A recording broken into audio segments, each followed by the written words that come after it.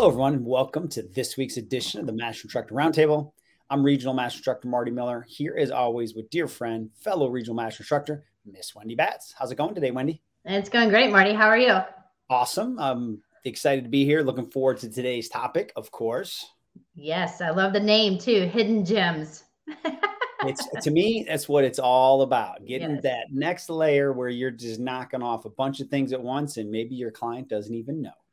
Yes, and the thing is we're supposed to be making things fun. So whatever we can do to incorporate a little bit of things they enjoy, which we know has really good benefit, is just a win-win for both. So for sure. Without a doubt. Well, let's get started. How about that? I like it. Why not? Jump in here.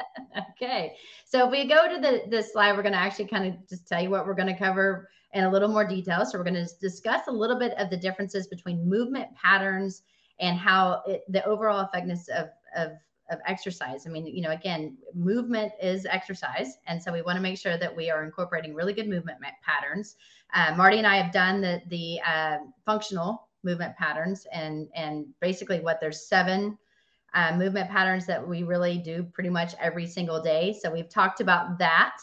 And then we're going to talk about Marty's accidental exercise. And I love it when you discuss that because you know what, if we can do it on accident and it's going to burn more calories, why not? And then we're going to talk about some of our favorite exercises that we do and with our clients right now that have multiple different, training advantages, of course. So, okay, so it's accidental, purposeful, but whatever. True. It's accidental to the client, purposeful for us. Yes. And you know what? Again, if we can sprinkle in the fun part about it and not get so detailed in the science. And I think oftentimes that's where we go wrong is we try to, and I hate to say it this way, but kind of throw up at the mouth of look at all that I know. And at the end of the day, the client could care less. They want you to be knowledgeable. They hired you for a reason. So what can you do to help them achieve their goals safely, effectively, efficiently? And still have the outcome they're looking for. At the end of the day, they want to be able to get in their pants or whatever it was that, got them through the door in the first place. So absolutely. It's all about them, right? But apply the science simultaneously. Always. So Marty, talk to us about movement patterns here.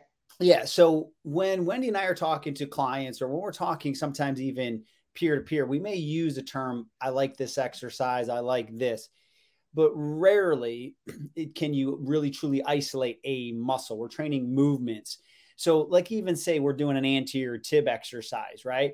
Yes, we're activating just the anterior tib, but there's still going to be muscles that are stabilizing the other joints, et cetera, et cetera. So there's very isolated exercises into not very isolated exercises. So we truly are, even if we're going to start with isolated, like we do in corrective, we're working towards integration techniques, which are more these movement patterns. So when you see this individual here to the right, someone could say, oh, she's running, she's bounding, she's jumping. Yes, but technically she's doing triple flexion, triple extension. The only thing that difference is speed and then velocity and maybe, the volume of what she's doing to take it from a run to a sprint to a bound, etc. But it's that patterning that we're looking for.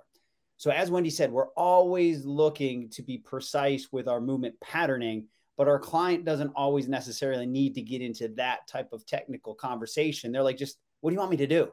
I want you to run.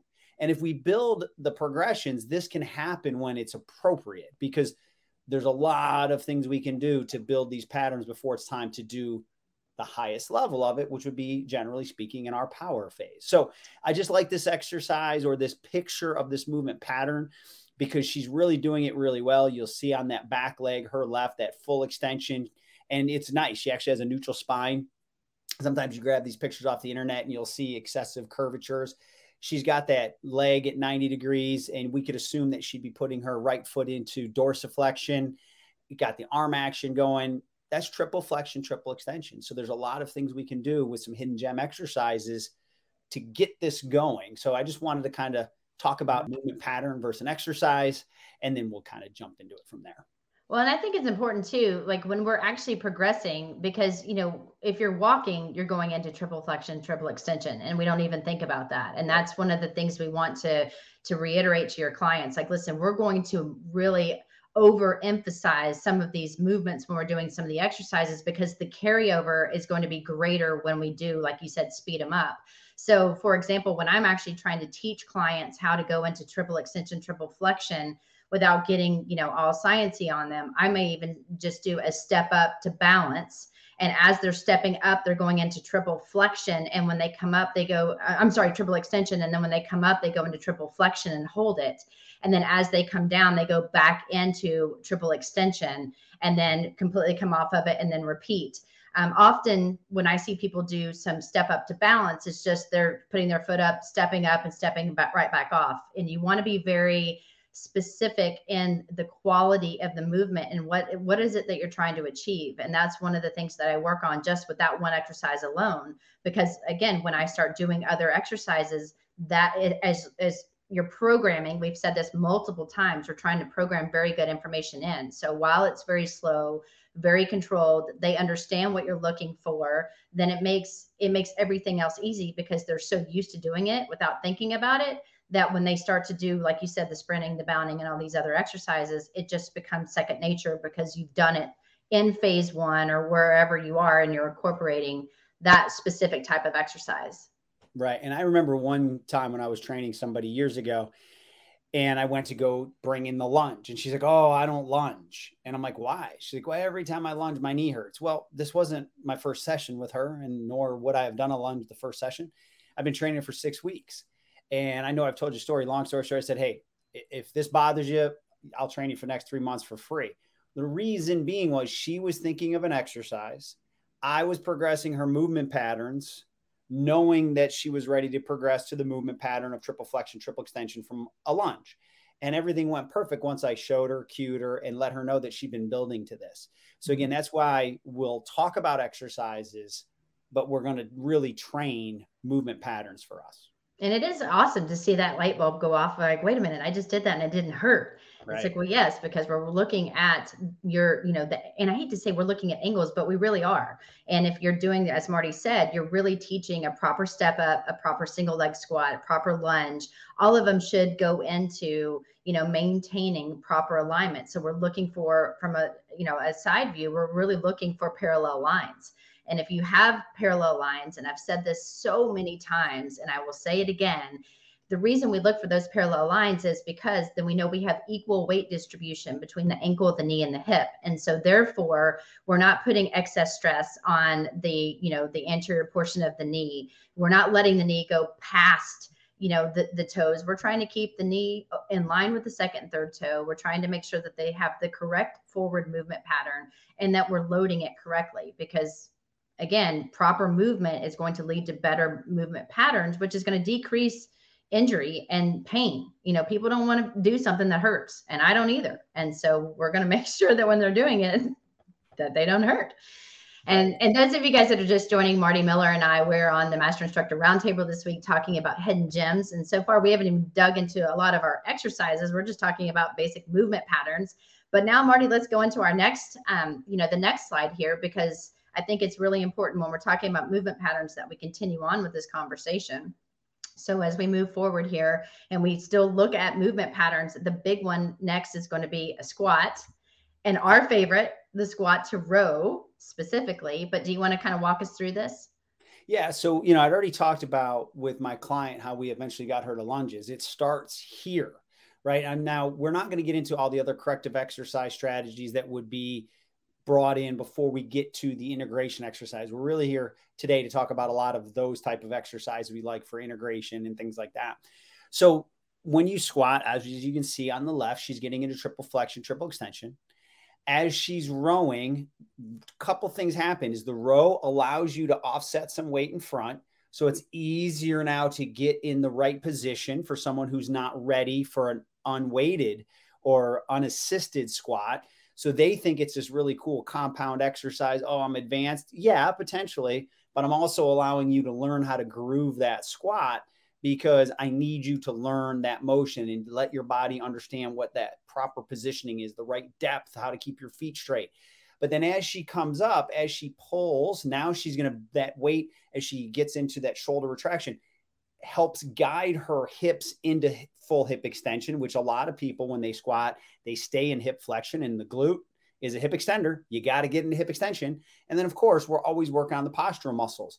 So there's some neuromuscular coordination, but there's also some reflexive training that's going to teach what a proper squat should feel like, how you're allowed to sit back into it. So it's a great exercise for beginners, advanced, intermediates, you name it. I'll do this, you know, just as a movement preparation sometimes to get my mind right before I go into something that I'm very capable of. But this is kind of, you know, I kind of call it like, you know, warming things up or kind of getting in the groove. So you can use this for anybody, but it's a phenomenal hidden gem exercise for people who aren't ready to squat yet. But also there's a metabolic demand there because you're moving your full body. And depending on the person, if you're doing it in stabilization phase, you could do this in a strength phase, but 12 to 20 reps at a 4-2-2-0 tempo with some weight, you're going to burn some calories too, but you're not going to load the spine. So it's really, to me, this is why I put it in there for us, Wendy. It's a home run. Yes. And again, this is one of my favorite exercises, and I do it on 2 legs. I do it then when I know that they can control it to make it more challenging. I then go to a single leg. So a single leg squat to row, because I'm working on the, you know, contralateral movements, which is more core demand, you know, stability. But Marty, can you go into a little more detail, because you described this very, very well, but I think I want to hit home a little bit more. One of the reasons we love this, when someone has overactive calves, and of course we've gone through proper foam rolling, we've gone through, you know, really focusing on the lateral compartment of the calf complex, really kind of focusing a little bit on the short head of the bicep fem, which also can contribute to the external rotation. When we do ball squats or we do a movement like this with the weight pulling us forward, can you tell us how that gives us dorsiflexion? Sure. So 2 things. We'll start with the ball squat. So if I'm doing a ball squat, my feet have to come out slightly in front because I can't be right underneath the ball and still let my hips sink back. So just by moving my feet forward a few inches, that allows some extra range of motion in the ankle. It doesn't require as much dorsiflexion to be underneath me, straight up, straight down. So as Wendy said, we're not using it as a crutch to ignore the corrective strategy. We're using it after the corrective strategy to still give this person a total body workout and let them learn how to squat. So that's one way. Now, a little bit differently, but same. My feet are still going to be straight underneath me on the squat to row, but because as I reach out in front of me and the weight is there, it basically, the way you can look at it is it forces your core to activate because you're holding on to that weight out in front of you on a cable or bands, depending, or a suspension trainer. So it takes a little pressure off your glutes. Your glutes don't have to be quite as strong. Plus your core is being forced to stabilize. So it allows you to sit back a little further and not put as much restriction at the foot and ankle. So they're both phenomenal kind of workarounds. But again, that's a temporary workaround in the sense that we're always going to target the corrective exercise strategy, foot and ankle. We're going to get the person to where they can get off the squat to row if they so choose. Even though I can move without having to do a squat to row, I still kind of groove that exercise a couple times a month, at least, just to, again, get that firing pattern. If I'm not fully moving well that day, this is something I'm absolutely going to do to kind of get things moving in the right direction to get me ready to go off. So this is why this is such a, to me, one of the tools in your toolbox you have to have to be able to teach a good squat to row. Yes. And those of you guys that are just joining Marty and I, when we're talking about these hidden gems, you know, on the Master Instructor Roundtable, I think it's very, very important to think, so far, all we've talked about is movement patterns. But if you even put just the squat and then the triple extension, triple flexion, guys, these are something that we do every single day. We really are focusing when we're doing the squat to row. Yes, we're working on the muscles that tend to be underactive. So especially the glutes and the rhomboid and mid to low trap area, those tend to be weaker muscles. So, I mean, getting everything to play nicely together with the upper body and lower body, working on triple extension, triple flexion, these are movement patterns we do every single day. And so again, you know, we're not even talking about our specific exercises right now. We're still looking at just teaching proper movement patterns and breaking it up and thinking about what exercises can help us achieve proper movement of the joint. Is only going to contribute to better movement patterns long term as you continue to advance the exercise, advance the clients, and go, you know, continue to move forward in the programming. But then I think that kind of brings us now into some of the exercises that we do that have multiple, I think, benefit, if you will. But before we start specifically with the exercises, Marty, tell us about this accidental exercise and why you chose this particular picture. Yeah. So to me, accidental exercise is a concept that, I don't know if I was the first one to come up with this term, but you know me, I've been using it. Is sometimes you are doing things you don't even know you're doing because you're forced to do them. If you're on a certain piece of equipment or doing a certain exercise, especially if you are having your proper form and technique. So let's look at the curved non-motorized treadmill here. So you are the motor and you are the brakes on a curved non-motorized treadmill. There is no belt moving. So for me, I love this for my senior citizens because they can't shuffle on it. If they can't shuffle, what does it make them do? Neurologically, they have to change the length of their stride to get that deck moving. Accidental exercise. Because if I put them on a motorized treadmill, they can still shuffle, right? All I got to do is pick up their foot, the belt passes underneath, and they're walking. Now, I'll take the activity. Do not get me wrong. Not everyone has access to the curved non-motorized. But if you ask me what my preference is, I'm going to spend some time on a curved non-motorized because of the accidental exercise. Some other, things are I can't lean forward on a curved non-motorized treadmill because I'll get going too fast and I have to auto-correct, stand up straight. I have to get into full hip extension to propel that. I also have to dorsiflex to not kick my toe into the front of that curved belt. So there's so many things. We can get into cognitive fitness. We can get into the higher caloric expenditure. But that shows you how much hidden gems or accidental exercise is just done by even walking on the curved non-motorized treadmill. And I like that, especially again with a lot of my clients that I do. I get them walking, I get them looking down at their feet, really focusing on trying to keep their toes pointed forward. I mean, I don't want them looking down because again, I don't want to put their cervical spine in a bad position. However, I do want them to do periodic checks. And I think that starts to teach them because one thing that I had someone tell me, I tell my client this all the time. I want you to always look at your feet. Do a self-check throughout the day. How are you standing? When you're at the grocery store, what are you doing? When you're picking up your kids, what are your feet doing? Because the more they start to understand how they move throughout the day, I'm holding them accountable. And they're like, you're always in my head. I look down and now I'm looking at other people's feet. You've heard me say that before. That means I'm doing my job. I'm making them aware of how they're moving, but then also making them aware of how others are moving. And then they'll be like, oh my goodness, those people, I saw 3 people today and their feet were so far out, like their back has got to be killing them, or this is happening or whatever. Well, I'm just using that as an example. And I'm like, I know it's now that you know the difference. And they're like, yeah, but I would have never thought about that unless you told me. It's so like once you see it, you can't unsee it. Oh my goodness. Yes. So, but then they start to really watch themselves. They're watching their children. They're watching their husband. Everyone kind of in the household is like, what are your feet doing? And I mean, Marty, you called me out. Like I had been traveling. I wasn't doing my corrective exercises and my right foot just decided it was totally going to go a different direction. And you know what? I know, but at the same time, I wasn't realizing I was doing it because I was just so focused on, the task at hand that what did I do? I came back, I started foam rolling, I started stretching because I don't want to be that person. I don't want to be the person someone's talking about. And, and that's the big thing is I think when you're meeting with your clients, really spend time explaining to them why having the feet forward is so important and why standing and the way that you sit in a chair, how all of that can contribute to the repetitive movement that you don't want to have because it's going to attribute to something that's not comfortable later. 100%. There you have it. That's Mic it. drop. Mic boom. Teacher. So let's move on to the actual exercises. So one of the hidden gems that I love is a push-up with rotation. And, I often hear people say, well, I can't do a push-up and I can't do this. And so much negative. I can't. Well, here's the deal.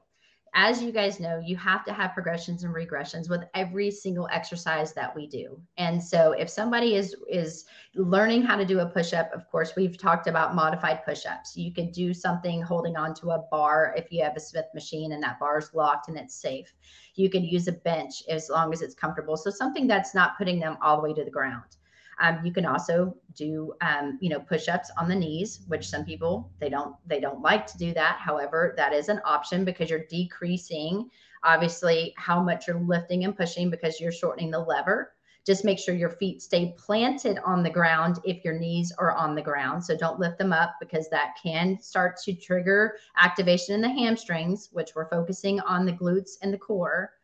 But for me, I love this one because it's a plank. It's a high plank. So you're working core strength. You're working shoulder stability as you're going up and down, and hopefully adding that plus. And as we know, when people wing, so shoulder blades come up, we call them wingers sometimes, because the shoulder blades should lie flat on the back. And if they don't, then you're going to notice that the border kind of comes out at an angle. And so we'll call them wingers. That's why we get that term.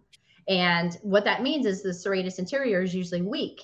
And so when you add that plus, you're really working on shoulder stabilizing. You're working on good, movement throughout your shoulders in line with your thoracic spine. And then, of course, the muscle that we're trying to activate here, obviously the pec, that's going to be your prime mover. And then you want to think too, when you add all of that and even start adding rotation, you've got to stabilize on the planted arm. You're really having to focus on you're working the transverse plane because you're moving. Most people don't like to work the transverse plane, scares them. However, we know that more injuries occur there, so we need to incorporate it. So you can use this as an awesome dynamic warm-up. You can use this as a very slow and controlled, for me, multiple benefits. But I'm looking at all of the different things that this one exercise alone can do for a person. And I'm a huge believer in it, especially too now when you think about people's necks. That's hard too, really getting them to retract, getting proper alignment, thinking about the 5 kinetic chain checkpoints. And most importantly, this can be done anywhere. If you're traveling, if you're at home, if you're at the gym, you can do these everywhere. Yeah, no, they're phenomenal for so many different reasons. You said core stability, shoulder stability. Again, these are something that I utilize frequently. Mm-hmm. Scaputhoracic rhythm. Got to have some rhythm and all that teamwork. All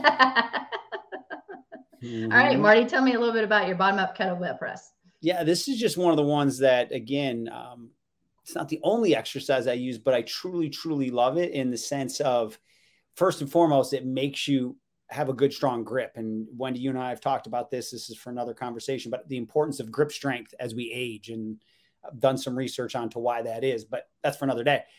But if you take a 15-pound dumbbell and 15-pound kettlebell, the kettlebell feels 2 times as heavy. Same weight, but it's because of that neuromuscular stabilization that is required.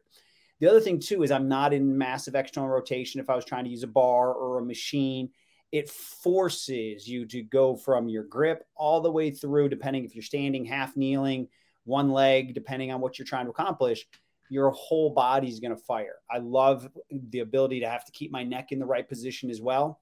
So again, if you're really strong on these, 25 to 30 pounds is going to be a lot of weight. So the other benefit to me is I get maximal muscle contraction with less load being delivered through my body. And again, I also get to see what's going on right versus left leg, or right versus left arm. Mostly you could see right versus left leg if you're doing it in a balance standpoint or half kneeling. But I know, and Wendy, you and we've worked on this together. My left shoulder is a little more unstable because of what happened in my rib cage from an injury in martial arts, that I'm always working harder on my left. So this really lets me know how my correctives is going, because if I can do 12 to 15 reps on my right, turn over to my left, I should be close to that. If there's a gap, that means that it's not a lack of strength, it's a lack of stability and other things biomechanically causing me to not be able to do that kettlebell press as well. But if I was using a dumbbell or a machine, I would be able to hide my weakness through that and not get all of that other activation. So again, there's so many progressions and regressions to this.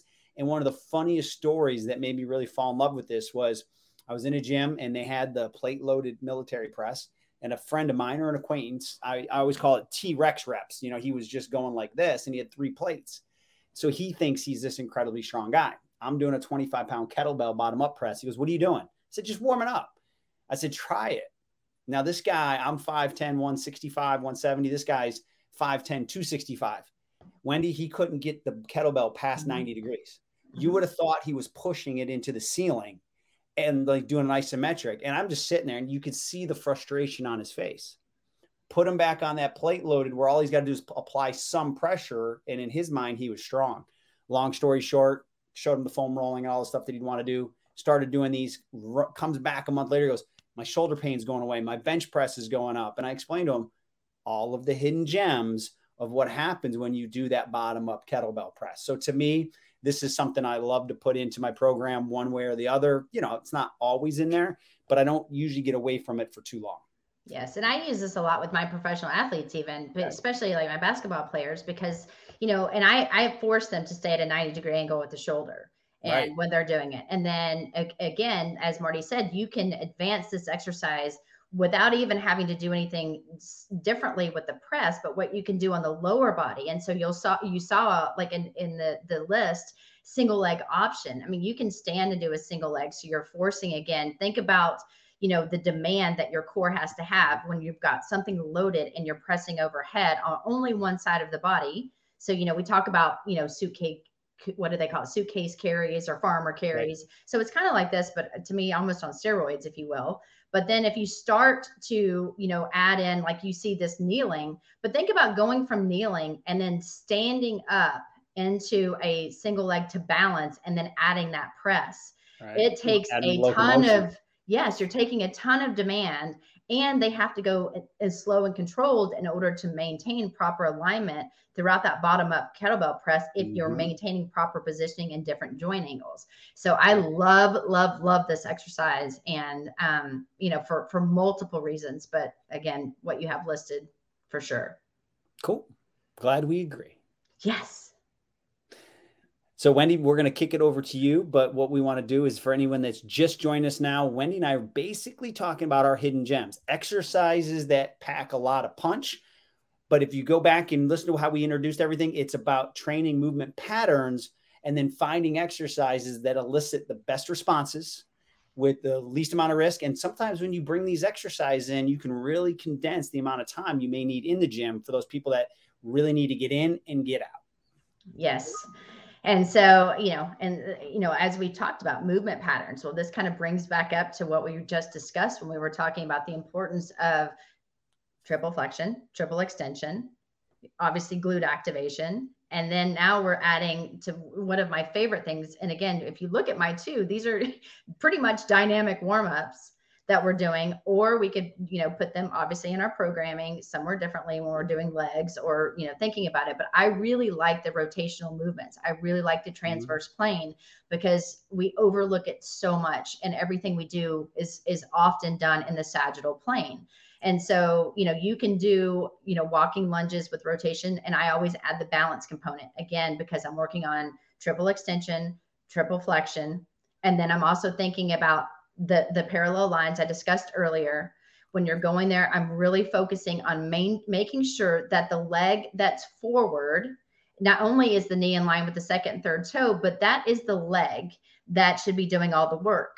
The back leg is literally just a kickstand. And I think oftentimes we distribute our weight equally between the two legs.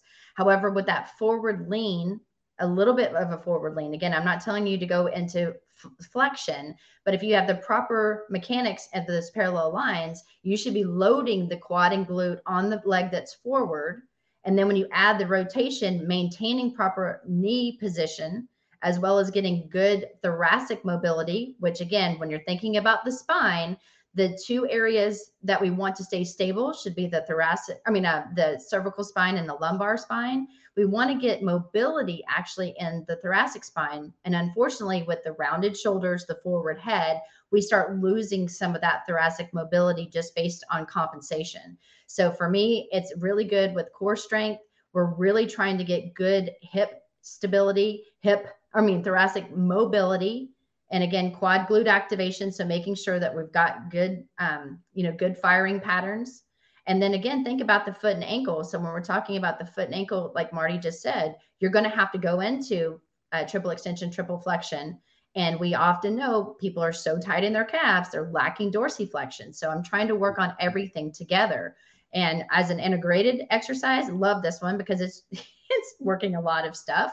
Plus, I usually have my client bring the ball in as they come up to balance. So they'll step out, they'll rotate towards the leg that's forward. So if I step out with my right leg, I rotate to the right. I come up on the right leg, balance with the left. But as I'm balancing, I bring the ball back into my chest to give the shoulders a break. So again, as they lunge forward, their arms go into, they extend their elbow.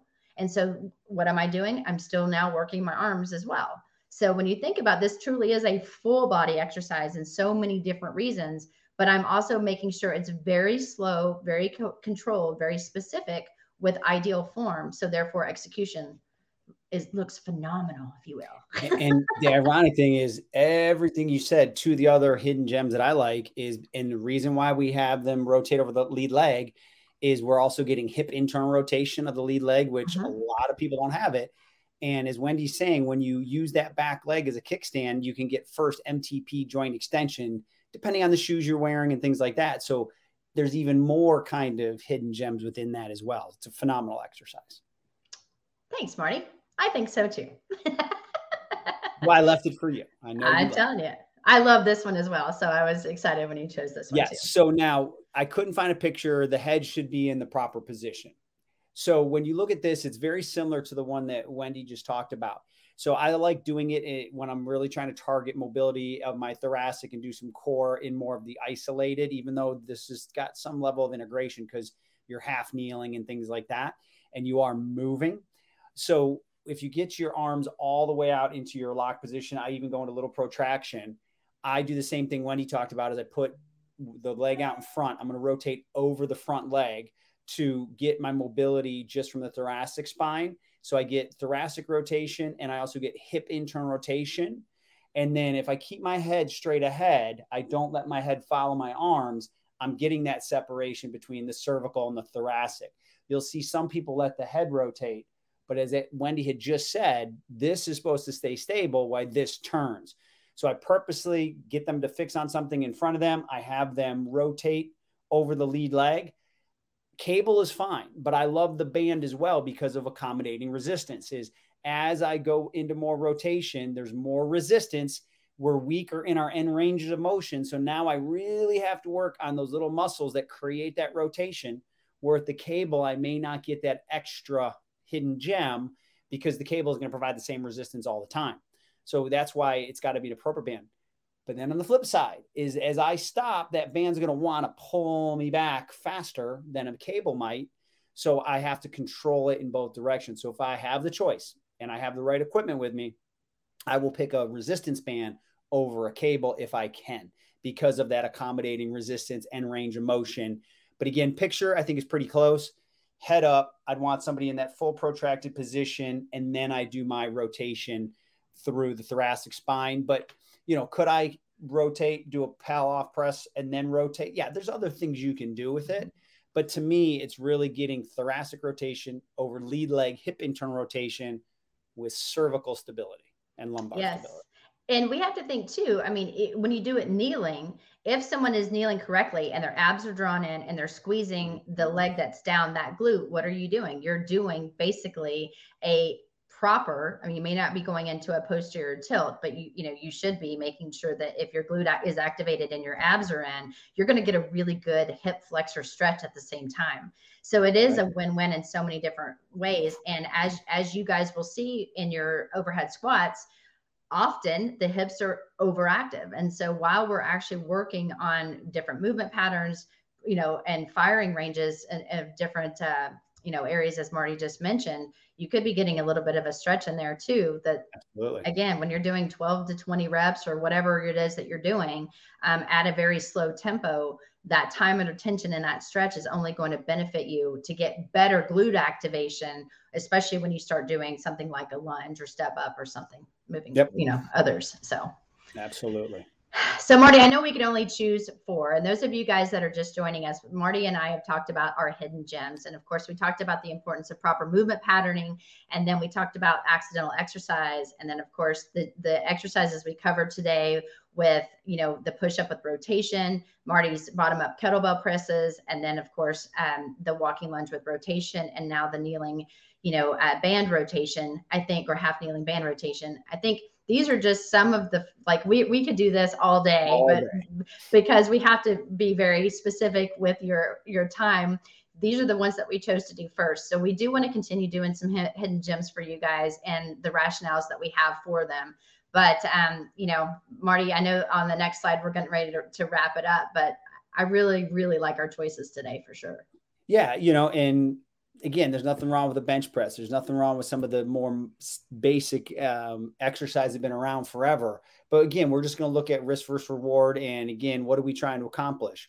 And some of these can be part of your warm up, and then you get into some of your dumbbell presses and things like that. So we're not excluding those, but we wanted to highlight some of those exercises that might be overlooked and maybe a little bit misunderstood to how impactful they can be on your total programming. Mm-hmm. So see our key points. Are you training muscles or movements? Nothing wrong with activating a muscle. We do it in corrective exercise, but then we need to integrate that into movement patterning. And can we get a lot of bang for our buck? That's how we find those accidental exercises. And we've had, Wendy, you and I know, oh, I don't have time to get through the whole model. And because somebody only has a half hour, it's like, really, do those 4 exercises, 2 sets each, and let me know how you feel. We're at the right tempos, right? So that's why, again, I think that this is so important, because it's going to show you how impactful you can make some of your exercises. And then you got to learn by doing. This is one of the professions. You can go out and practice it, right? So go out, give these exercises a whirl, listen to the cues we gave you, do it the right tempos for the phase of training. And I think you're going to see, you're like, wow, I got some things fired up that maybe I don't normally do in my program. Agree. Nice. Mic drop. Exactly. So those of you guys that want to contact Marty and I, feel free. You can email me directly at wendy.batts@nasm.org, or you can find me on Instagram at wendy.batts13. And then my information's right there, marty.miller@nasm.org, and the Instagram, dr.martymiller72. So Wendy, thanks for all that awesome insight. And thank you all for attending. And we look forward to seeing you again very soon on the next Master Instructor Roundtable.